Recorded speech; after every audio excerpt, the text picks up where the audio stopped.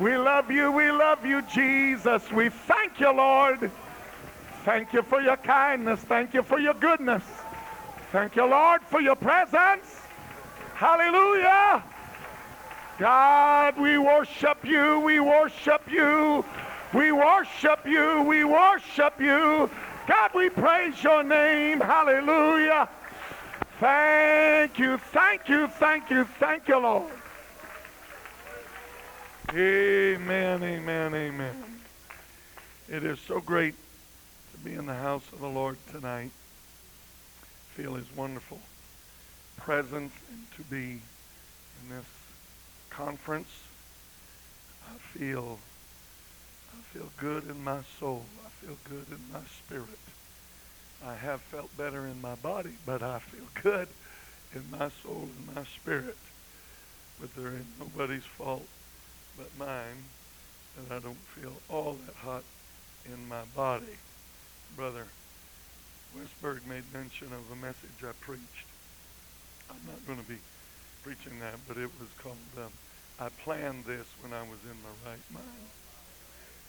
And last night, I knew I had to get up at 6 a.m., and I stayed up till 3:30 in the morning talking to preachers. So someday I'm going to preach a message called, It Seemed Like a Good Idea at the Time. Praise God. And that's the flip side of that. That's, praise the Lord. Now, I want to say it's so good to be here with you and to be here with these brethren of like precious faith. This is a precious faith. This is the precious faith. And the older I get, the more I see, the more I find out how much and how ignorant I am, the more I appreciate brethren of like precious faith. I appreciate the saints of God, and I appreciate, amen, those that preach to them these wonderful truths that are going to get us to heaven. Amen, amen, amen, amen. Going to get us to heaven. So meetings like this, I don't think that you can put too much of an emphasis on how important that they are, that God's people come together, get together, and understand you're not out there by yourself. There are other folks that love this truth, that love this God, that love this beautiful message and all that it entails. And I do believe that the coming of the Lord is very soon, and I believe that he wants us to be, as his church, the most effective that the church has ever been in this day and age we're living. Now I'd like you to turn with me to two places in the Word of the Lord. First in Psalms 139, and then in Jeremiah chapter 32. I apologize for my voice being a little on the ragged edge, but I assure you it is 10 times better than it was this morning. And I thought we got trouble, but it just started getting a little better along about 4 o'clock or so, and I sure thank God for it. Now,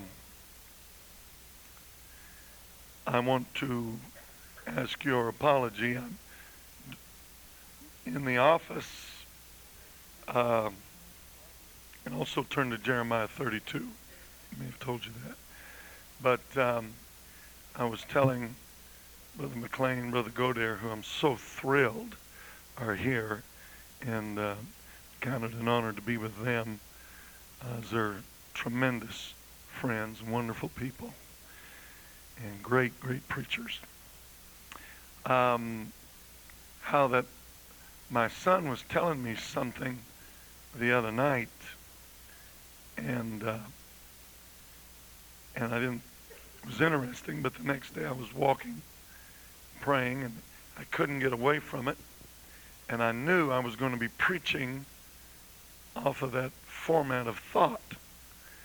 And so I called him at work yesterday afternoon, and I said, do you have access to that material you were telling me about? He said, yes. I said, make a copy of it and bring it to me to church tonight. Don't forget. So he did. Ran it off, and I put it on the table by my chair. And then I ran off and forgot it. So I wasn't going to preach it, obviously. I had something else in mind. I was telling these good brethren about that. When I got on the platform tonight, man, I couldn't get away from it. Hence, me sitting there. What you were watching was a preacher getting a message from the Lord, hopefully, and we'll know in a little bit, and scrambling and apologizing to God that I didn't, was more sensitive throughout the day. So anyway, that's the reason I wasn't more involved with that. It wasn't that I wasn't involved with this service. I was deeply involved, but I was playing catch up. So anyway, beginning with verse 1, and I also forgot my little reading glasses, so here I am. I forgot my wife. My wife's not here either. Those 125s.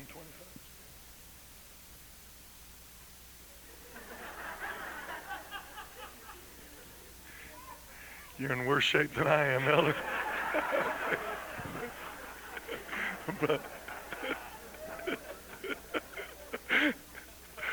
But I pray God, if the Lord does tarry, and I reach your age, I'm as in good a shape as you. I mean that. Boy, I mean that. Okay. O Lord, verse 1, thou hast searched me and known me. Thou knowest my down sitting and mine uprising. Thou understandest my thought afar off. Thou compassest my path and my lying down, and art acquainted with all my ways. There is not a word in my tongue, but lo, O Lord, thou knowest it all together. Thou hast beset me behind and before, and laid thine hand upon me. Such knowledge is too wonderful for me. It is high. I cannot attain unto it. Verse 14, I will praise thee, for I am fearfully and wonderfully made. Marvelous are thy works, and that my soul knoweth right well. My substance was not hid from thee when I was made in secret and curiously wrought in the lowest parts of the earth. Thine eyes did see my substance, yet being unperfect, and in thy book all my members were written, which in continuance were fashioned, when as yet there was none of them. How precious also are thy thoughts unto me, O God. How great is the sum of them. If I should count them, they are more in number than the sand. When I awake, I am still with thee. And then in Jeremiah 32, one verse number 27. Jeremiah 32, verse 27. Behold, I am the Lord, the God of all flesh. He's the only one that understands it. He's the only one that knows it all together. Is there anything too hard for me? I feel the Holy Ghost. Thank you, Lord. Let's lift our hands and love him and ask that he'd have his perfect way. Lord Jesus, we're mindful of you. We're asking, great, wondrous, precious God, that your hand, your anointing, your mind, your wisdom, your spirit would flow completely, freely, fully, powerfully, God. Let the word of the Lord have free course tonight to the depths of every heart and every soul and every mind. Do your work, your gracious work, your mighty work, Lord. Into your hand we commit, God, this service and our lives and our future, God, of this church and our families. In Jesus' name. God bless you so very, very, very much. You may be seated.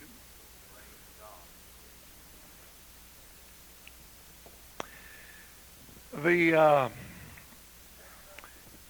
material that my son made mention to me of was concerning people who, there's a couple of chapters devoted to him in some book that he had access to at work. He rebuilds computers, he repairs them, he troubleshoots them, etc., things of that nature. And the man that my son is working for, and it was really quite interesting how he got into that, but be all that aside, the man that he's working for is literally, he is a genius. And he's one of these awkward geniuses. He's sometimes an insufferable genius, but he's a genius nonetheless. And my boy told me when he began to work for him, he said, you know, Dad, I thought I knew something about computers. But when I went to work for Dave, I realized that I was a babe in the woods and ignorant as can be. Just a little example is that in any given make of computer, style of make, etc., there's various cords running to and fro, and he doesn't expect you, not only his boss, to know, you know, what the cords are for, where the fit go, do, what the purpose is, but in every cord there are wires, various wires that make up the cord, and he expects his employees to know what every single wire's purpose is in that cord. And he's just this kind of a guy, and he's always coming home with funny stories, etc. And so at any rate, he was telling me about how Dave was making reference to this book, showed it to him, and he got to reading it, about men that in this one portion were considered computer absolute geniuses. And he was telling me a couple of stories. Again, I apologize that I can't give you more detail than what I am. But in one case, somebody called one of these men that work on computers at night. He awoke him and said, I hate to call you. We're in a fix. My computer is acting up. And it was a major business, and something was not working. And so the man was groggy, and he sat up in bed, turned on the light, and he began to ask the man questions. What make of computer do you have? What kind of software do you have? Now, all this stuff is Greek to me. Okay? I'll hear people talk about this stuff, and I'm like in a foreign country. I don't even know what they're talking about. But he's asking him all of this stuff, make and style and brand, and what he's put into the hard drive, and except what is it doing exactly.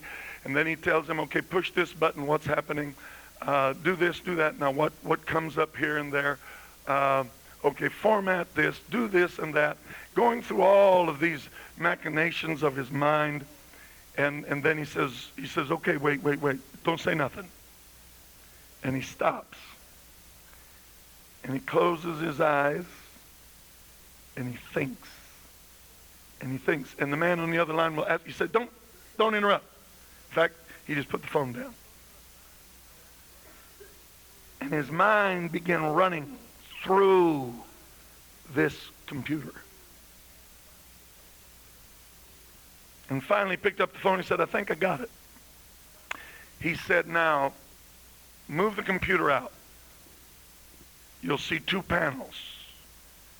And he said, the panel on your right, there's 4 screws each corner. Take that panel off. Okay, you got it? Yeah. Now, get a flashlight. Look up in there. Yeah. Now, you see a series of wires. And he began to name colors of wires going from here to there. He said, yes. And he said, are you adept at cutting, splicing, putting wires back together? He said, well, I can do what I got to do. He said, there's a red wire there.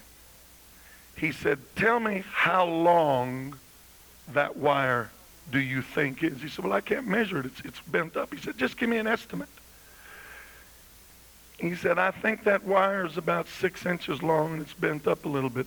He said, that little red wire is 2 inches too long. He said, cut it and put it back together.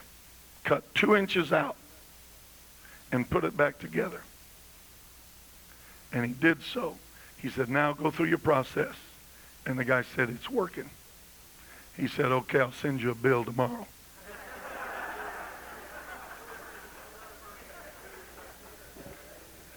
And then he was telling me of another story, of another guy that got a call like that. And I'll cut this one to the chase. He asked him all of these questions. This was much longer. And the man kept thinking and kept thinking and kept thinking. And this was a major computer. This was a large computer. And it was a relatively old computer. And finally, after a long season, this man said, if you'll take off the back panel and look on the bottom lower left hand of the floor, you're going to find a dead mouse or a dead something, probably a mouse. And to be cute, he said, it'll probably be gray. And just to be cute. And they took it off, and there was the dead mouse. And that was throwing the computer off.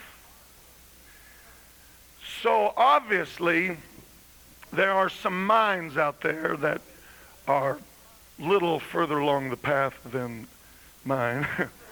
and they're obviously into this a lot further than I am. And yet something that, if you've, like me, just worked a little word processing, you understand how unbelievably complicated, how unbelievably intricate, and it is a world that is beyond us. And yet there are people whose minds are so sharp, so keen, and they've given themselves to this so much that they can do things of this nature and many such like things. And yet, in a computer's best estate, and in a computer's most complicated, good or bad day, there has never been a computer made that can compare to the intricacies, amen, of the simplest human being that God ever made. Hallelujah. Amen, amen. I read recently of 3 scientists that tried to get a series of computers. They knew 1 and 2 and 3 couldn't get it done. And so they were connecting computers together to see how quick it would be that computers could function just like the human brain, and they connected before it was over 6,200 computers, and they realized we'll never do it. We'll never do it. After connecting inter whatever it is they're doing, over 6,200 computers, and they understood we still can't match the human brain. Now, if a man with his finite, limited brain can close his eyes and think and solve mysteries of something as complicated as a computer, thank God, how much more so can this great God that formed us, that made us, that breathed life into us, He knows us. He knows our down-sittings and our uprisings. He knows our thoughts afar off. He knows the words we speak before they get off the end of our tongue. He is acquainted with all, I repeat, all of our ways. Now, some people are uncomfortable with understanding that there's a God that knows them that well.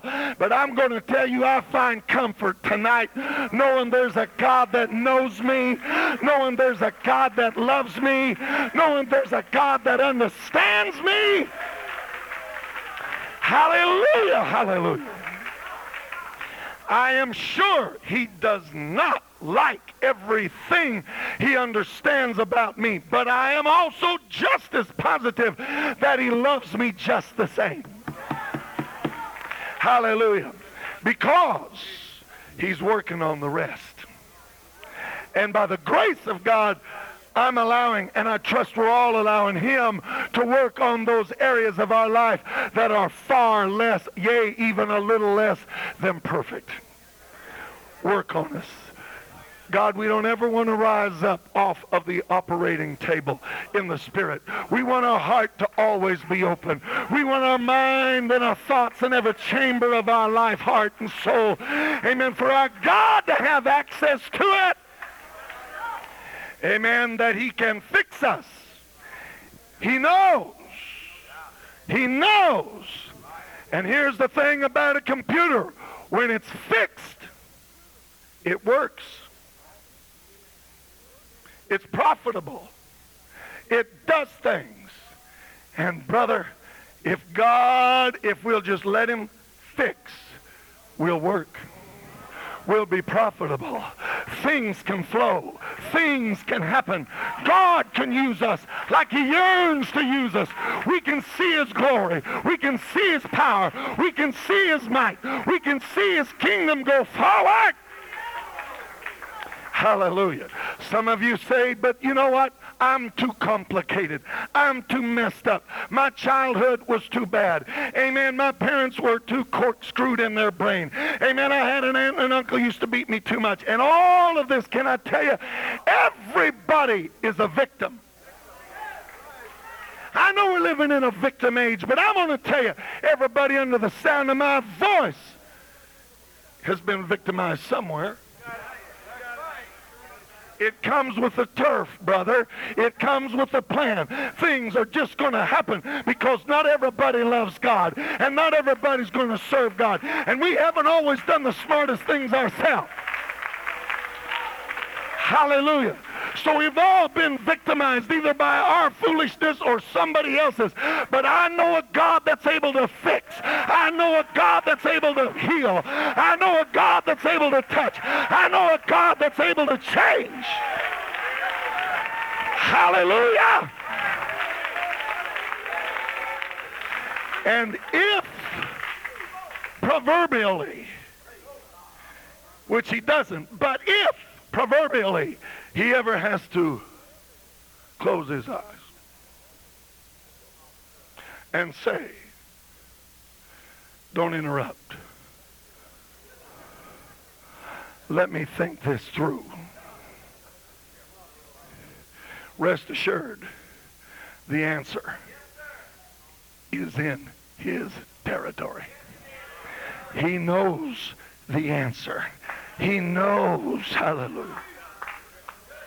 And as in the instances that my boy told me of, here, things that look so complicated, when thought through, when seen and discovered mentally, you got a little red wire that's 2 inches too long. You got a dead mouse stuck down there.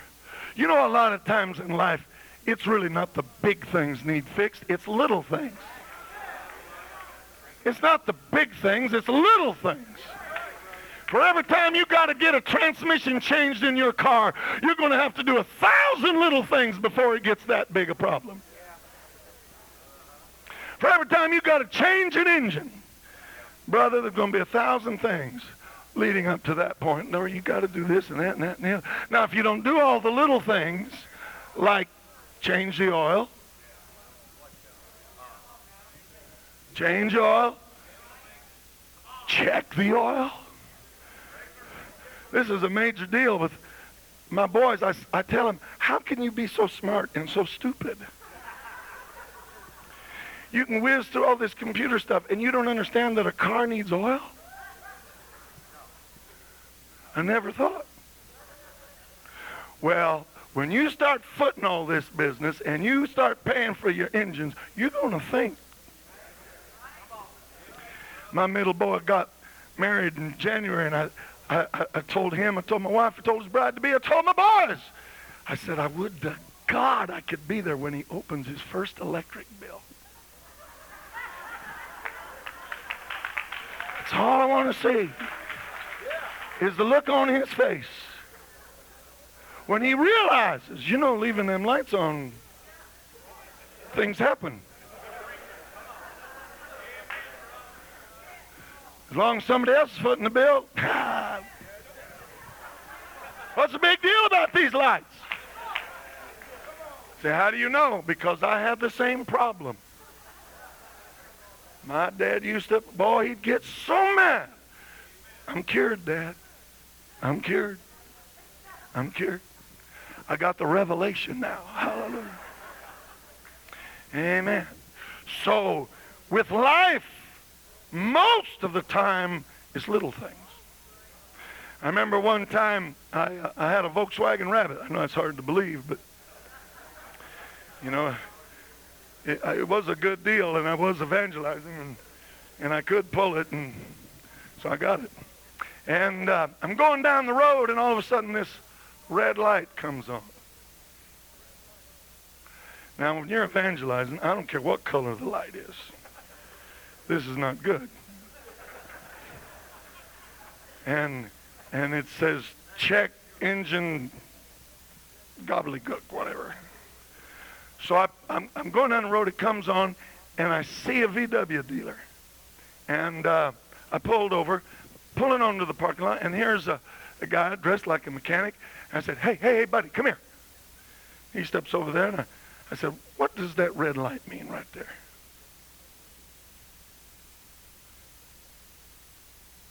He looks around. He says, pop the hood. I pop the hood. He pulls out his ink pen. He pushes a button on the firewall, and the light goes out, slams the hood. He said, don't tell nobody I did that. I just saved you $50.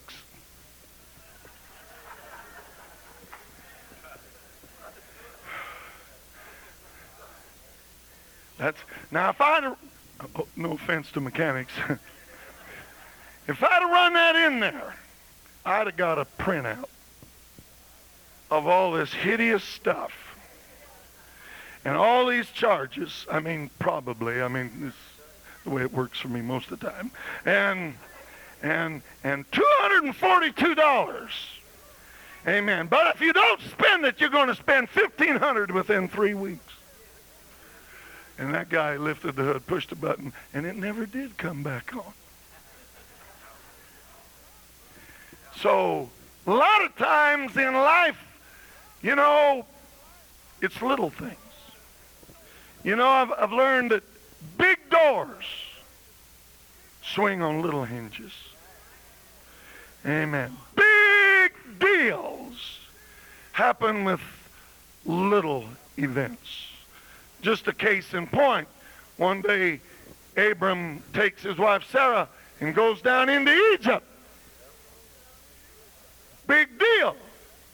Well, the big deal was when he left, he had an Egyptian handmaid named Hagar. And it's been a big deal ever since. It's going on in your local newspaper today. You can still read about it. Of the problems between the sons of Ishmael and the sons of Isaac. Big doors swing on little hinges. Hallelujah. And so it is oftentimes in life. There's big things that swing on little hinges. And there's none of us smart enough to handle this job. That's why Paul said, who is sufficient for these things? We are not psychologists. We're not psychiatrists, nor do we want to be. I'll tell you something about psychology. It's not all that bad at finding certain problems, but it's not good at all about fixing them. It can point out whence it cometh, but the answer to most of what they say is now learn to live with it. I'm glad Jesus says, hallelujah, I can not only find the problem, I can fix it. I can fix it. I can fix it. I can fix it. Hallelujah. And there's not a one of us, amen, can put our finger to our brow and squint hard enough and think long enough. But brother, we're going to come up with some answers unless the God of heaven that gave us his spirit can come down and do some talking into our ear and into our heart and into our mind and give us some answers. And if he gives us the answers, woo, what a difference. What a difference it makes. And he loves to give the answers. Amen. Just a couple of cases in point. One day Jesus is teaching, preaching, amen, healing, ministering, and here come the group. Different names, different attitudes, but they all got one thing in common. They got a problem with Jesus. And so they come to him and they say, we got a question for you. Is it lawful, amen, to pay taxes to Caesar or not? Seemingly an innocent question. But there's a big door swinging on that hinge. Because if he says no, then they go straight to Pilate. And buddy, when you touch the king's money, you're in trouble. In case you don't know that. Still that way. And they'd have pulled him off the street. They didn't care. Pilate didn't care who he healed. He didn't care who he preached. But don't you touch the coffers of the king. And so if he says no, it's over.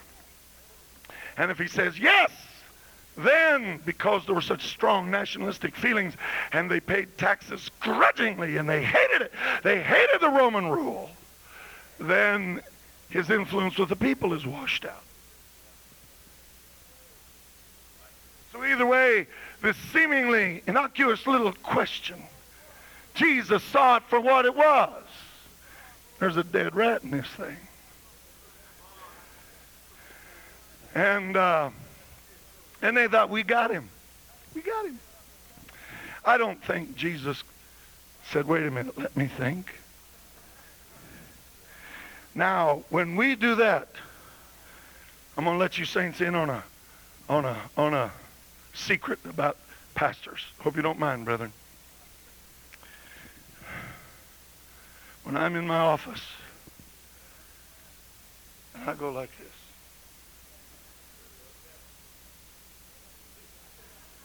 What I'm really doing is, oh God, help me, Jesus. Talk to me, talk to me, talk to me. Talk to me, God, talk to me.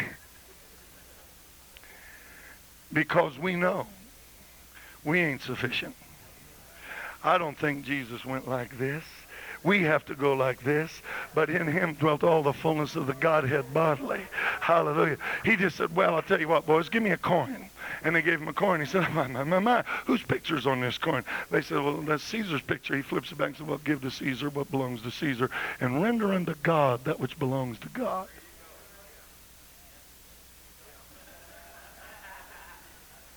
And the Bible said they durst not ask him any more questions. Amen. Amen. One time they came to him with a question, and they said, by what authority and power do you do this? Again, that's a loaded question. In the times and the seasons and the atmosphere of all that was there. He said, well, I'll tell you what, I'm going to answer that. I want to answer that.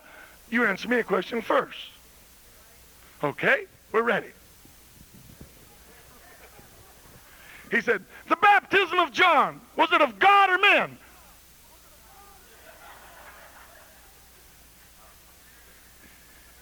And they said, if we say it's God, he's going to say, then why didn't you obey it?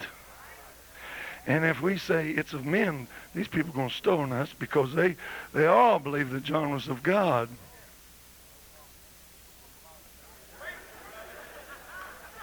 And they said, after much discussion, we really can't tell. Well, I can't tell you by whence I have this power either. Hallelujah. Amen. Now I'm going to tell you, that's the kind of God we're walking with. That's the kind of God that took up residence in us. That's the kind of God that knows our down sittings and uprising. That's the kind of God that knows our thoughts afar off. That's the kind of God that spoke this world into existence. That's the kind of God that is the God of all flesh. That's the kind of God that's got the answers. That's the kind of God that's got the healing. That's the kind of God that's got the revival we're looking for. Hallelujah! And God, if we can just get your mind. Now there is every reason to believe that we'll have to give it this. But that's one of our problems, is we're not giving it this. Because it's so easy to lean on the arm of flesh. But oh, if we can get his mind. I noticed that when the children of Israel, in the days of Nebuchadnezzar, after he had carried off the elite of the land, certain men came to Jeremiah and said, go seek God. Tell us whatever we're supposed to do. As the Lord lives, whatever you tell us, that's what we will do. And Jeremiah didn't come back for 10 days. 10 days. He waited with this. Come on, Jesus. Come on, Jehovah. About to be Jesus.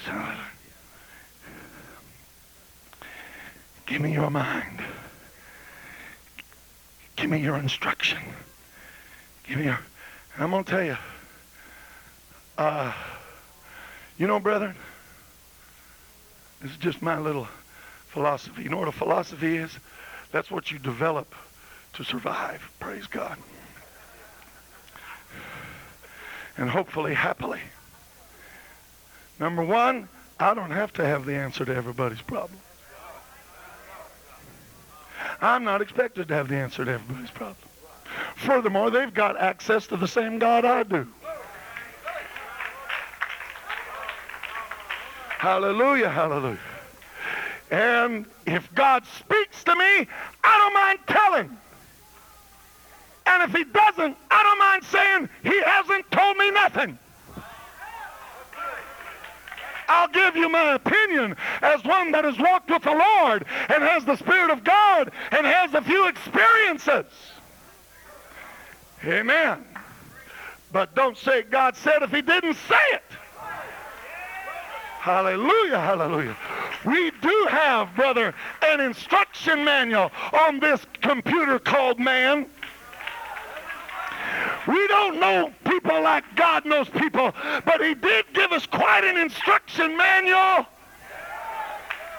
And if you follow the manual, brother, you will be in contact with the creator of your heart, your thoughts, your soul, your body, everything about you. Hallelujah. There are people that they want special instructions from God that don't want to do one thing this thing says. And I've got news for you. There ain't going to be no word given if you don't accept this word. Amen. That's the reason. Before Jesus was crucified, they took him to Herod. And Herod, hoping to see some miracle of him, brought him in. And do something. Back up. Give him some space.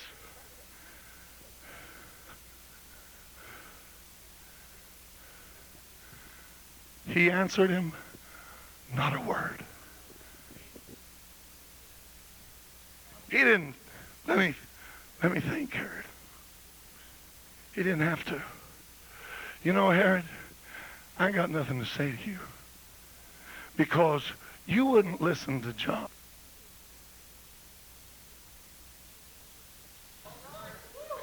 And if you ain't going to listen to John, what makes you think I'm going to give you some kind of special word?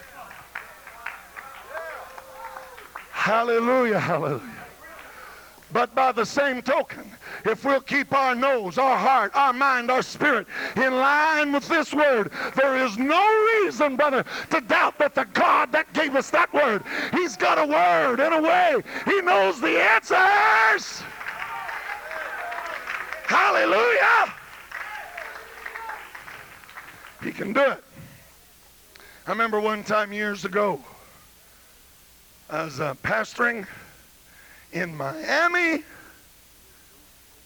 Oklahoma. I always like to pause for effect because they think sandy beaches in Oklahoma. And there was a lady in that church. I'm trying to feel out how to say this gracefully, but there was a lady in that church. She was something else, man. She was something else. And just a case in point. This is just one deal. I tried to help a guy one time. I'd won him to God when I was an assistant pastor in Bartlesville. Won him to God, and then he backslid. And now I'm pastoring, and he calls, and he comes, and prays through, and I'm going to help him. And I say, 2 weeks in my home. I'll let you stay 2 weeks. You get a job. Well, 2 weeks turned into 5 months. I was young and ignorant in those days. And in 5 months' time, he actually forked over $15 to help. And finally, after 5 months, and my wife was starting to look at me funny. I got this boy and paid for a month's rent at a lodging. That's the last time I ever saw him come to church. But he did come back to my house. Because the next time I went to church, he came and broke into my house and stole our microwave. And so about 3 days later, in the morning, early, the phone rings, and it's this sister telling me that if somebody would have shown Mark a little love and compassion, he'd probably still be living for God.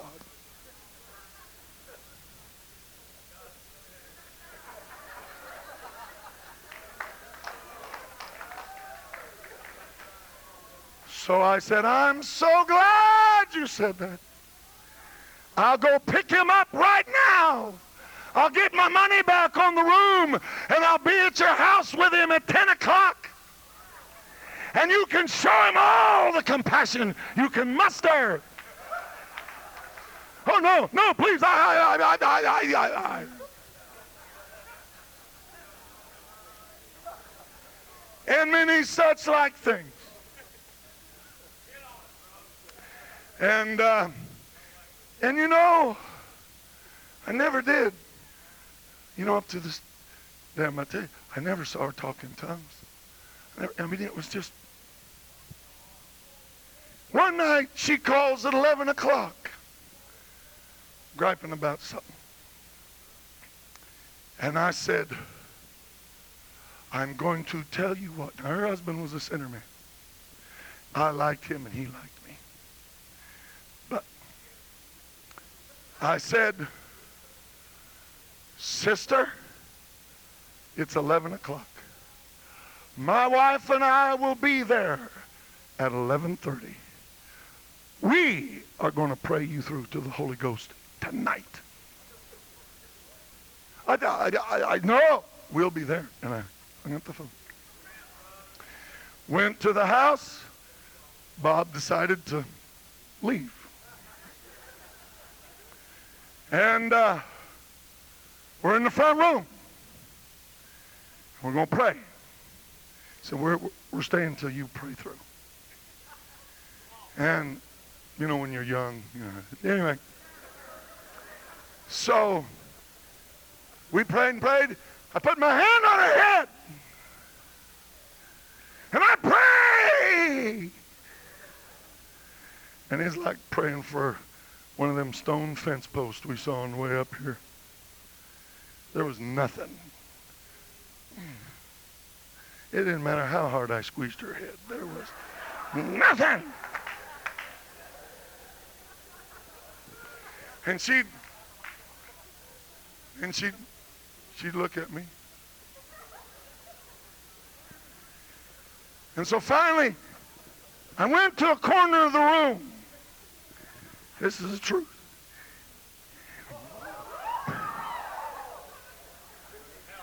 Big doors swing on little hinges.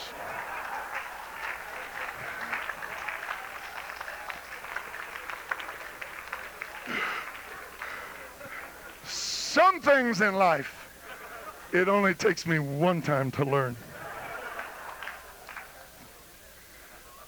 So I went to the corner of the room. And I prayed and I said, God, to myself, what is this woman's problem? And I really didn't, to be honest with you, expect him to tell me. I mean, I just...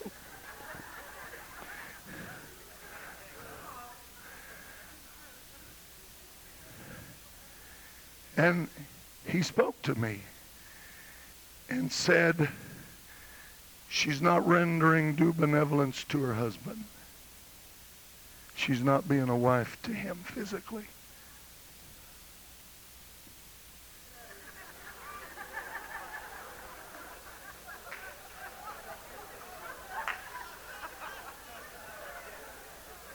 That is not what I expected to hear.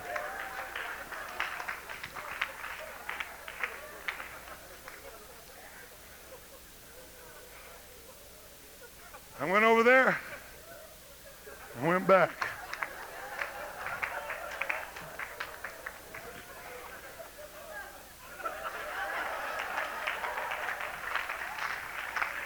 Be quiet.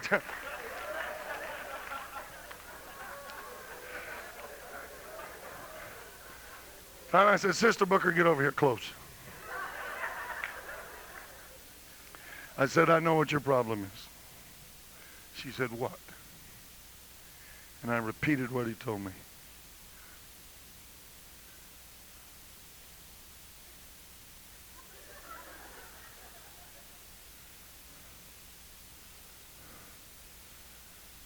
She just stared at me.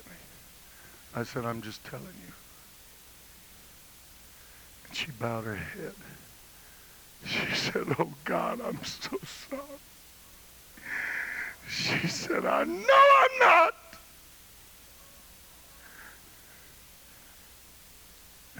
And I said, are you ready to repent of that? She said, yes. I promise you. I laid hands on her, and the Holy Ghost fell. And whoom! She hit her back talking in other tongues as the Spirit of God gave her the utterance. I mean, that quick. That quick. Whew. She lay there and wept and cried and talked in tongues for over 30 minutes.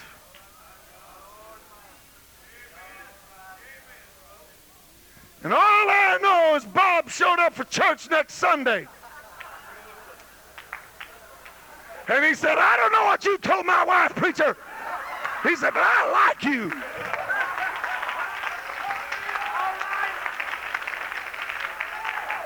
Now, I know that sounds crazy, but I'm telling you, God knows what we're made out of. He created us. He knows, He knows, He knows, He knows. Sometimes we think it's some big, complicated something, and there's a dead mouse down there somewhere.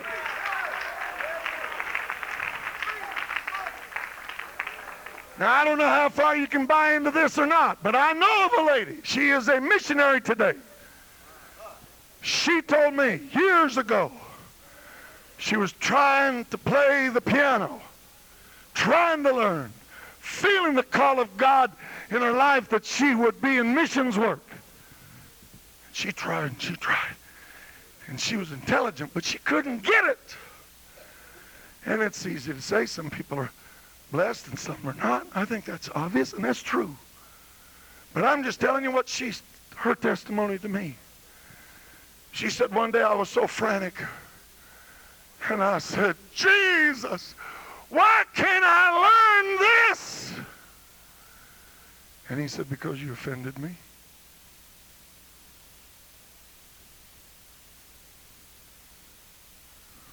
When and where and how did I offend you?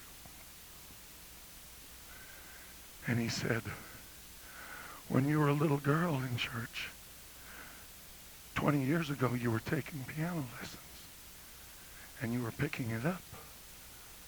And they asked you in the youth service to play a little song. And you adamantly, stubbornly refused. And she said, you know what? From that day, I couldn't go any further, and I finally got so frustrated. She fell on her face and said, God, I would never hurt you for anything in the world. I'll do anything for you. And she poured her heart out to God. I'm just telling you what she told me. Amen. She said, Brother Booker, when I went back, she said, it just started coming to me. Now, I don't want to create more problems than we're trying to fix tonight. But I am telling you this. We need to be a sensitive people. We're too brazen sometimes. We're too steamrollerish sometimes. There needs to be something in us that says, God, oh God, I want to hear your voice. I got to hear your voice. God, I want to be, you're the God of all flesh. You know my down sittings and my uprisings. You are well acquainted with all of my ways. I'm a complex preacher, but God, you're a complex God, and you're able to fix anything. You're the God of all flesh, and is there anything too hard for thee? Amen. That's why in the book of Isaiah, amen, chapter number 30, this you've got to understand is given to you and I. He doesn't want us to bumble and stumble our way through this world. I understand where the world's at, and I know why it got there, and it's pitiful. It's because they have forsaken. This world is like the falcon that Yeats wrote the poem of, turning and turning in the widening gutter. The falcon has got so far out, the falcon cannot hear the falconer. The center cannot hold Mere anarchy is loosed upon the world. You know why this world is in such a mess? Because we're God's creatures, and yet they've got so far from the ways of God and the Word of God. And I don't want to be ugly, and I don't want to be callous. Amen. But we wonder why our schools, our public schools, are in the mess they're in, and why maniacs roam the halls. Well, all I know is over 25 years ago, they said, take your God and your Bible and your prayer and get out of here. And brother, when they did, it created a vacuum, and nature abhors a vacuum. Something's gonna fill it. Amen. And I'm not a gun lobbyist, okay? But this nation has had guns from the beginning. This didn't go on before. It's not guns. It's movies. It's television. It's Hollywood. Amen. They're willing to do a lot of things, but nobody wants to touch the golden goose. They'll wail and scream and holler and beller, but don't touch their pleasures. If kids go to hell in a handbasket and slaughter each other, so be it. We're going to have our television. We're going to watch our Hollywood.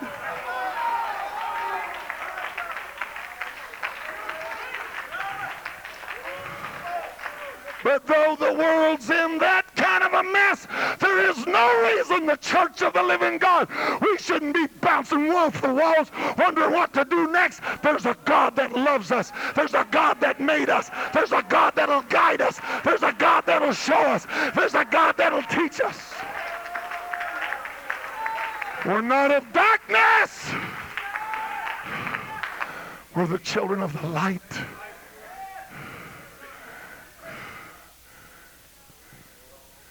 That day shouldn't take us unawares, because we've got the good book, and we've got the God of the good book. In Isaiah 30, verse 21, and thine ears shall hear a word behind thee. In thine ears. Saying, This is the way. This is the way. Walk ye in it. When you shall turn to the right, and when you shall turn to the left. A voice that'll talk to us. A still small voice. A precious voice. A voice that'll save us so much trouble, so much pain, so much sorrow, if we can just tune in with a sensitivity. This is the way. Walk ye in it. Turn here, turn there. You don't have to walk around in darkness. We don't have to be like blind men groping at noonday. Amen. Knowing not at what we stumble. Hallelujah. We've got a God that made us, that loves us, that knows us.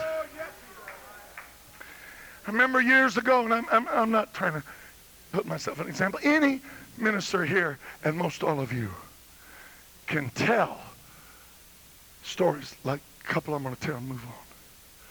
Because we all know the value of the times God has spoken and we heard, and he saved the day. Saved the day. I'm convinced the reason we don't hear it more is because, one, we're not desperate enough for it. Amen. And two, sometimes it takes a while for us mortals to say, leave me alone. I've got to pray. I've got to get a hold of God. I don't have the answer, but he does. But he does. Amen. When I was assistant in Bartlesville, I worked for a linen company. Long story short, I was delivering linens at a place in Fairland, Oklahoma. The proprietors, Mr. and Mrs. Payne, they were in their late 60s at that time. And I noticed that he did most all the business, and she kind of remained in the shadows, so to speak. And one day he was gone, and she was going to write me a check for the items. And when she got the pen, she was trying to write the check, and it was like watching a major ordeal. Her hand was shaking so bad. Finally, I stopped her. I said, Mrs. Payne, look, I don't need that check today. You can mail it in. I'll pick it up in a couple of weeks. It don't. She put the pen down. She said, I'm so sorry. She said, my nerves are just so bad. Long story short, I found out that her husband had taken her to shock treatments, and it had left her a wreck. And she'd also been in and out of a couple of asylums with her nerve problems. And so anyway, I said, Mrs. Payne, have you ever heard of the Holy Ghost? She said, I've heard about it. She said, and I believe in it. She said, my denomination doesn't believe it like I think you're talking about, but she said, I believe it. You're talking about receiving the Holy Ghost and an experience. She said, I've been to a church that they have that. I said, yes, Mrs. Payne. And I said, you can have the Holy Ghost. It's for you. I'm just telling you what I said. Just stick with me.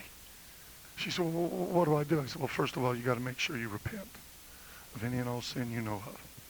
I said, and you need to call on Jesus, because he's the one that baptizes us with the Holy Ghost and fire. He is it, and he gives it to us. I said, so call on Jesus. Call on Jesus. So I came back 2 weeks later. I was putting the linen away, and I heard singing. Happy singing.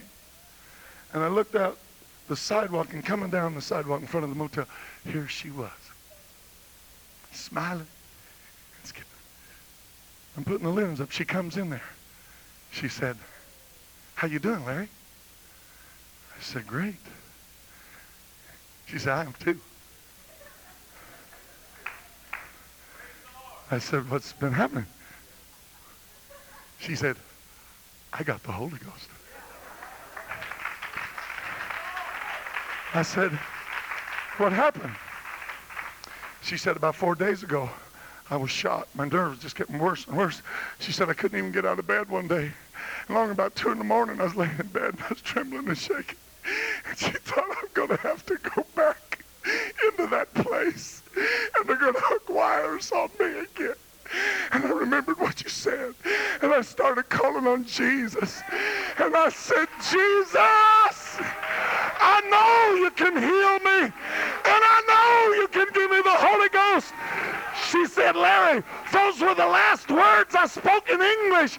Said he came down and flooded my soul. Hallelujah. About that time she started talking in tongues, and I started talking in tongues. Hallelujah.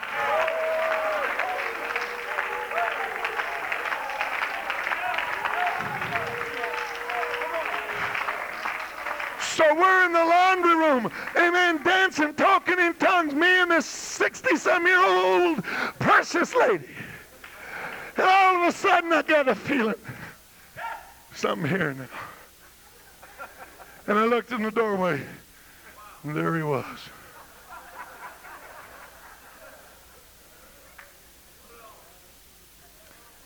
I said, hello, Mr. Payne.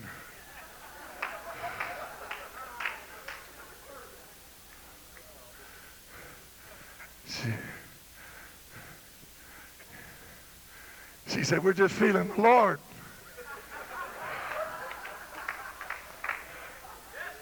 He said, yeah, you've been talking that gibberish for days now. Well, I decided to leave. Came back 2 weeks later. Walked in to get the check. She was shaking again. Not as bad, but And she wasn't smiling. I said, Mrs. Payne, what's wrong? She said, well, we went to church, and the pastor asked if anybody had a testimony. He said nobody moved, nobody budged, nobody did anything. She said, finally I stood up. And I said, you know, folks, remember how my nerves used to be? She said, look at my hands. She said, Jesus healed me.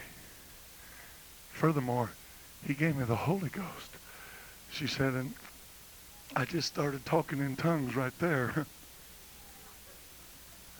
And service was over. And my husband got me by the hand very tight and led me to the car. He pulled me in and he drove off. He was a deacon in that church. He said, Larry brought me home and he beat me and beat me and beat me and said, I don't want to hear the name of Jesus in this house again. And she said, that's the way it's been. And I'm standing there thinking, what can I tell this woman? I said, Jesus, what can I tell this woman? And he spoke to me. He said, tell her who I am. And for a second I thought, but God, what good would that? And I said, Mrs. Payne, I got to tell you something. She said, what's that? I said, have you got a Bible? She said, yes. I took her to the strongest oneness verse in the Bible. Matthew 28:19. I said, Jesus said, all power in heaven and earth is given unto me. You understand that? He's got it all. Okay. He said, go ye therefore, teaching all nations, baptizing them in the name. Name. Say name, Mrs. Payne. Name of the Father, of the Son, and of the Holy Ghost, teaching them to observe all things. I said, now, Mrs. Payne, what is the name of the Father? She said, well, I said, what's the Father's name? She said, God. I said, no, that's what he is. Let's go to this. What is the name of the Son? She said, Jesus. Well, Jesus said, I've come in my Father's name. Hebrews 1:4, he hath by inheritance a more excellent name. So if he inherited his Father's name, he came in his Father's name, what would the name of the Father be? She said, Jesus. I said, in the Holy Ghost, what you shall receive in my name. And in Colossians 1:27, it's Christ in you, the hope of glory. And she leaned down, because I was down on one knee. Larry, are you Jesus only? Now, you answer that the way you want to. I'm telling you how I answered it. I said, no, I'm not. I said, if Jesus was only man, he could do nothing about our sins. If he were only God and yet not also man, he could not feel our infirmities nor be tempted like as we are. He was God who could not bleed, could not die, could not be tempted, that became flesh, that he could be in all points tempted, could shed blood and taste death. He was in the world was made by him because God robed himself in human flesh, and that human flesh is deified and on the throne. He is the Lord God omnipotent that reigneth. She said, I see it, I see it, I see it, I see it, I see it. She said, 20 years ago, I used to go to a Jesus-only church. That's where I heard about the Holy Ghost. She said, I never could understand what they were trying to tell me. Now I got it, I got it, I got it, I got it.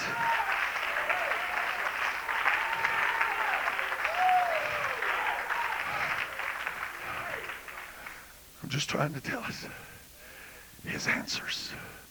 His answers, his answers, his answers are mighty. His answers are powerful. Come on, David.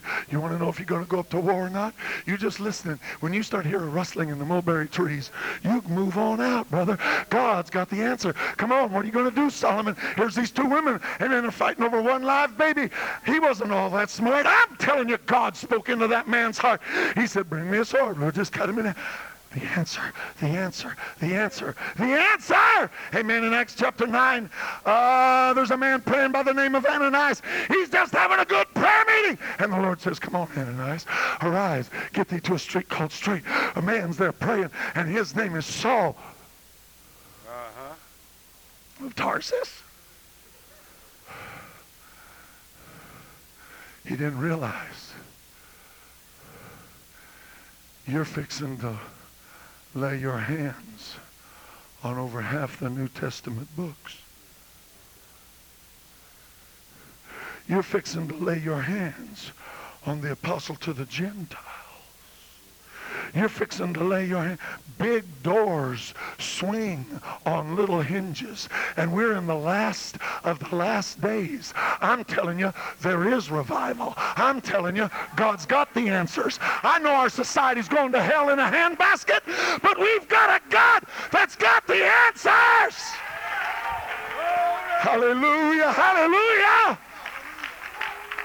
Amen. Amen, amen, amen. Come on, Simon Peter. When you're in an upper room and you're praying and you're about to go down and eat and you see a vision and the Lord says, hey, there's some men down there, and don't you call them that common or unclean, that which I have cleansed. Go with them. Don't doubt anything. He didn't realize you're fixing to open the door to the Gentile world. Hence, had that door not been open, we wouldn't be here tonight. Brother, big doors swing on little hinges. Hallelujah! And we're in the, let's stand tonight. We're in the last of the last days. Amen.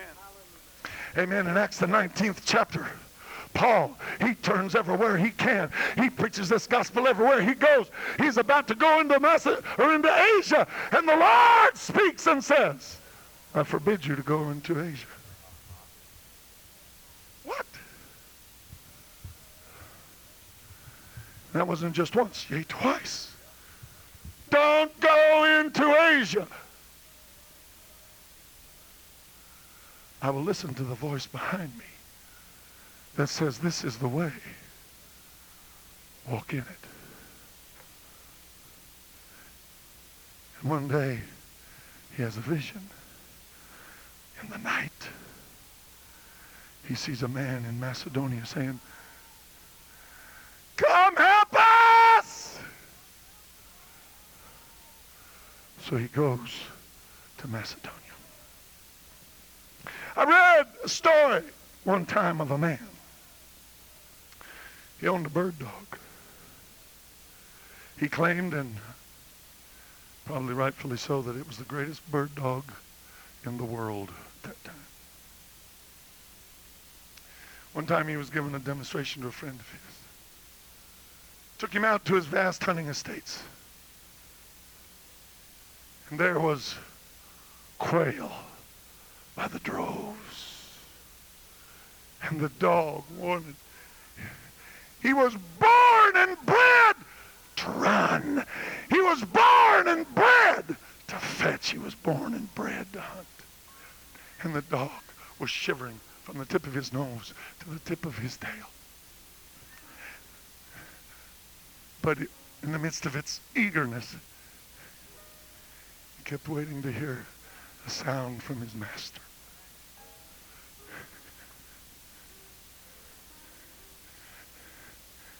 Finally, his master said,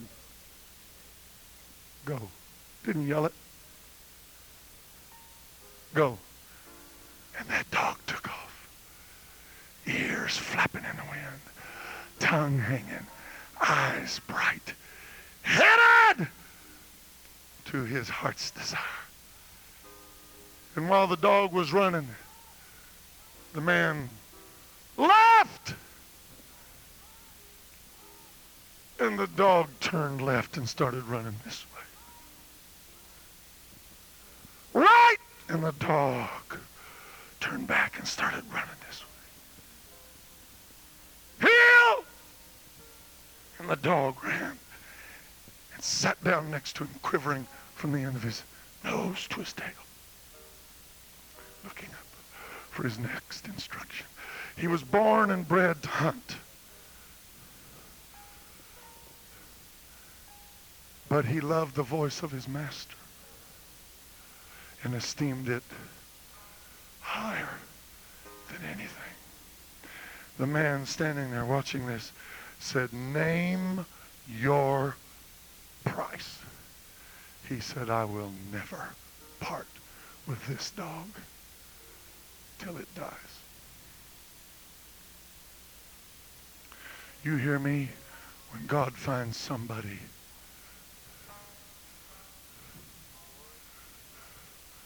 that values his voice, I just wonder sometimes how much more effective we could be if we'll just talk and take some time to develop some sensitivity. I'm not saying don't stop outreach. I mean, hit it hard and heavy, fast and furious, do anything and everything you can. Give a portion to 7 and to 8, for thou knowest not what evil shall be upon the earth. But at the same time, God, let me be sensitive to your still small voice. And so here's Paul. Man, he's preaching anywhere and everywhere he can, and he wants to go into Asia, and the Holy Ghost says no. The Holy Ghost says left. What's the reward? What's the reward? In Acts 19, read verse number 11. How did God reward this man's sensitivity? Yes. And God wrought special miracles by the hands of Paul. So that from his body were brought unto to the sick handkerchiefs and aprons. aprons, and diseases departed from them. And the evil spirits went out. Evil spirits went out. Read. Then certain vagabonds, Okay. Jews, This went on for 2 years. Read verse 10. and this continued by the space of 2 years, 2 years! so that all they which dwell in Asia Everybody that dwelt in Asia, heard the word of the Lord Jesus, both Jews and Greeks. every Jew, every Greek in Asia. And he, without newspapers, printed word, tracts, thank God, television, radio, any means whatsoever, stayed in an upper room, taught people, sending out hankies.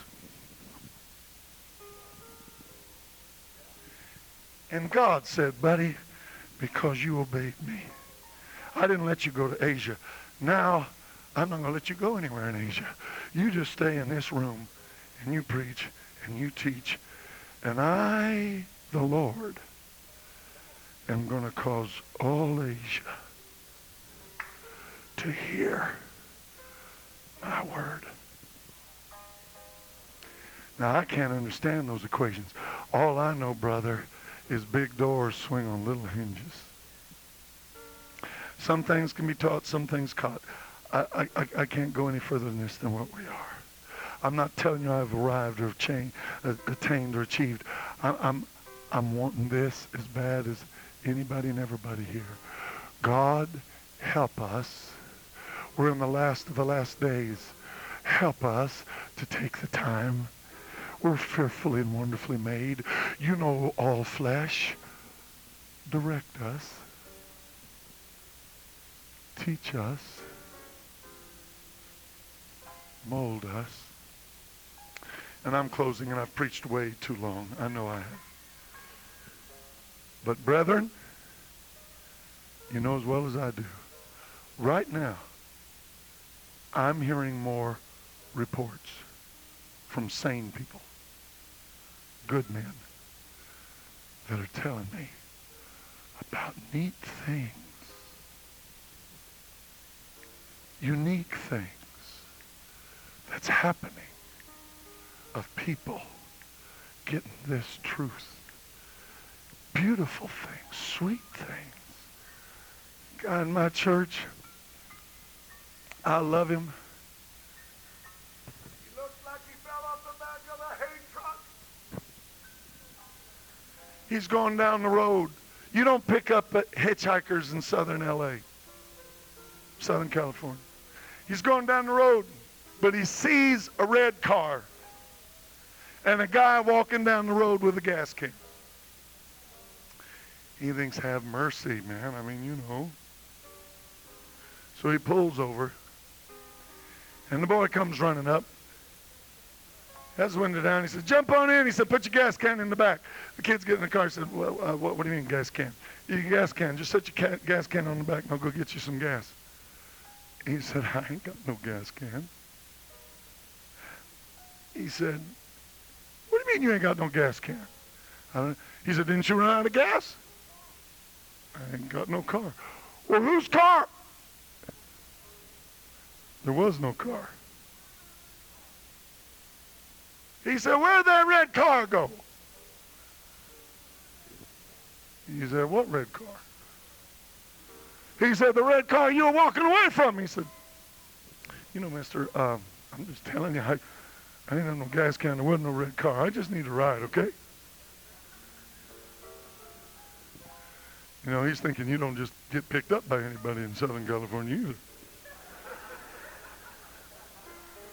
And so Al says, I'll take you. Where you want to go? Well, just let me off at such and such an exit. He said, well, that's the exit I'm taking. So where do you go from there? He said, well, it's a little street. It ain't all that. I can make my way from there. He said, well, I live over by that way. What's the street? He tells him the street. He said, do what? He said, yeah, I just moved out here from Indiana. He said, that's my street. It is? Yeah, what's the address? 5 houses down. Just moved in. You know, there's 25 million people in Southern California. He starts telling this boy about the gospel. And that boy starts coming. I don't understand. All I know is we're in the last of the last days. Jesus, help us to be sensitive. Help us, lead us, guide us. You made us. You've got the answer. Let's lift our hands and love him. I love you, Jesus. I love you, Jesus. I love you, Jesus. Does anybody here want to be used of the Lord? Is anybody here got a problem? Is anybody here, amen, want to draw a little closer to this God that knows us? Is there anybody here, maybe you want to take something to God about your family, about your home, about your neighbor, about your church, about your world, about your work, about your boss? I'm telling you, there's a God. He wants to move. He wants to minister. He wants to be found. He wants to lead. He wants to guide. He wants to help.